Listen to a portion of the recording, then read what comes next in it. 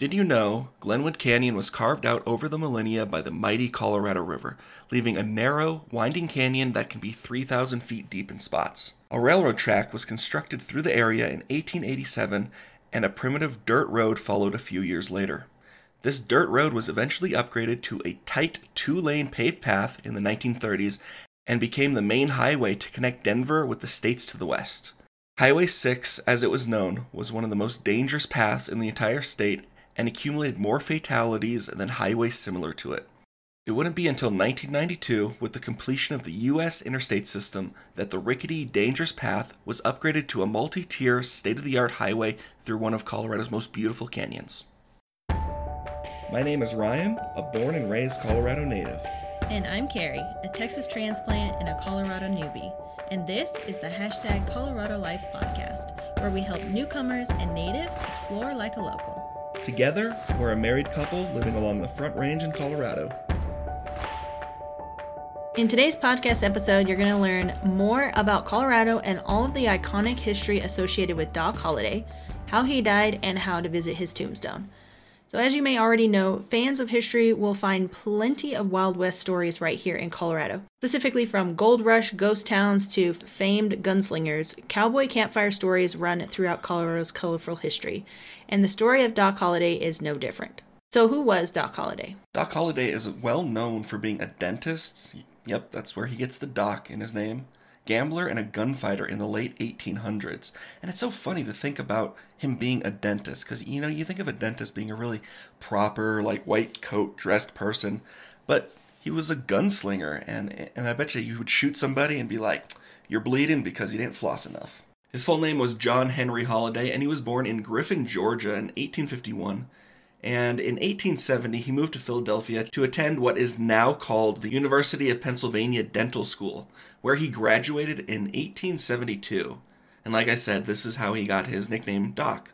After school, he returned to Georgia to open his dental practice, but was soon diagnosed with tuberculosis. In order to help his condition, he was advised to move to drier climates, so he transplanted himself and his practice to Dallas, Texas, which, I don't know, as someone from Texas, is not much drier than Georgia. I mean, if you've ever lived there, you can totally relate to this, especially East Texas, where Dallas is located, is very, it's moist, I will say. Mm-hmm. Dallas has a very humid climate, and it is definitely not as dry, I think, as he was hoping. After being in Texas for a while and he started gambling, in 1875 he ended up relocating to Denver under a new alias because he was fined from gambling in Texas. And then he actually lived out the rest of his life here. In October of 1881, in Tombstone, Arizona, Doc Holliday and Wyatt Earp were among those deputized marshals who participated in the battle on Fremont Street, best known as the gunfight at the OK Corral. So this is really where he gets his main claim to fame. But by all accounts, Wyatt Earp and Doc Holliday became close friends, and they rode all over America's Southwest together. Their exploits are often recorded in books and movies about the Wild West.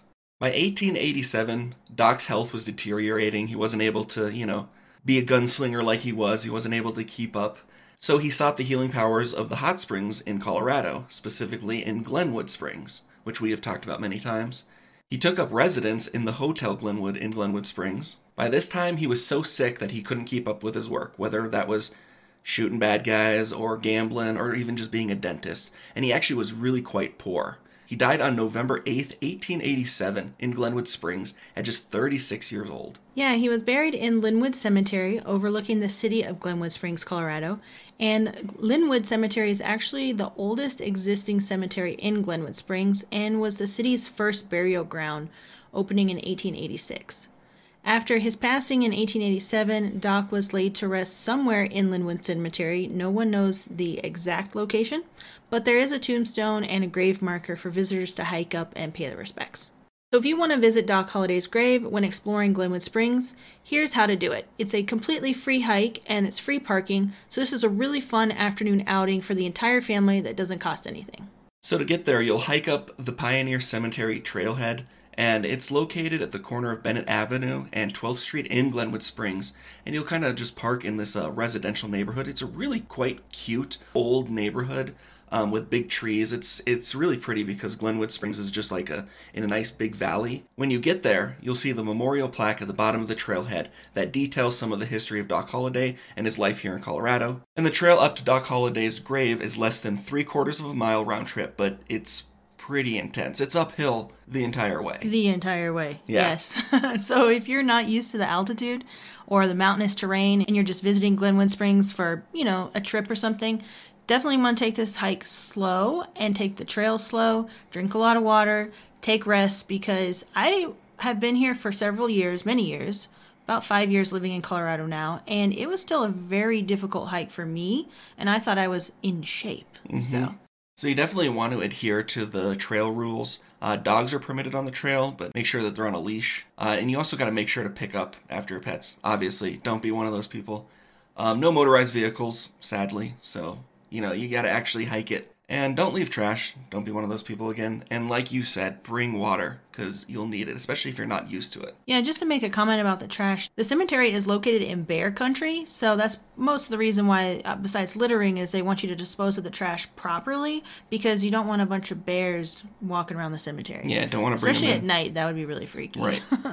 Along the way up the trail, you'll also see a really large, beautiful tree full of colorful ribbons and pieces of cloth. This tree is known as Annie's Wishing Tree, and it was started by local resident Annie Zancanella while going through cancer treatments. The tree has ribbons tied to it with written wishes and prayers, along with names of loved ones with cancer.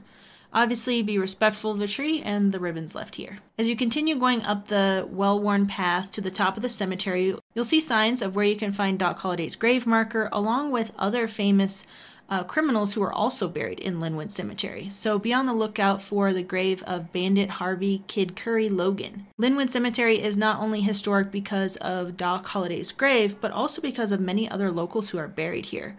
It's really interesting to walk around and see tombstones of names of brothers or siblings or entire families, or even rich people who used to live here, and they have like really elaborate gravestones and tombstones, and you can even read about the history of how they died. It's really interesting.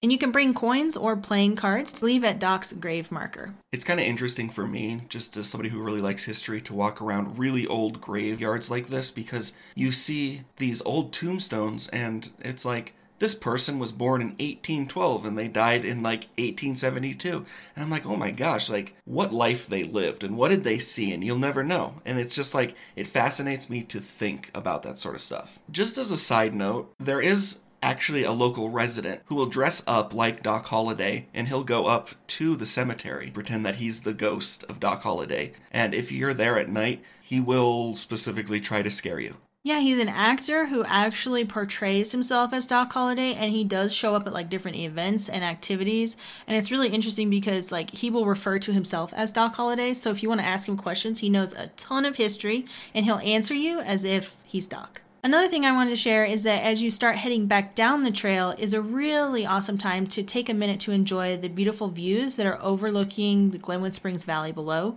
Glenwood Springs, like we talked about, is very old. It has a lot of history, and it's just a very beautiful overlook to take pictures and to see the amount of greenery and mountains that are in the area. This is a really pretty hike just to do on its own. Even if you're not interested in going to the cemetery itself, it's still just a very pretty view. If you want to learn more about Doc Holliday's life, in particular while in Glenwood Springs, check out the Doc Holliday Museum. This is a standalone museum that's dedicated to the life and artifacts of Doc Holliday. And here you can view the only remaining beam and stone wall from the Hotel Glenwood, which burnt to the ground in 1945. The museum is in the heart of downtown Glenwood Springs, right where the hotel once stood. All right, that pretty much sums up this episode. Thank you so much for listening. We really appreciate it. And to learn more about this episode and the resources we shared, visit our website, #ColoradoLife.com. Thanks again for listening, and until next time, get out there and enjoy some of Colorado's colorful history.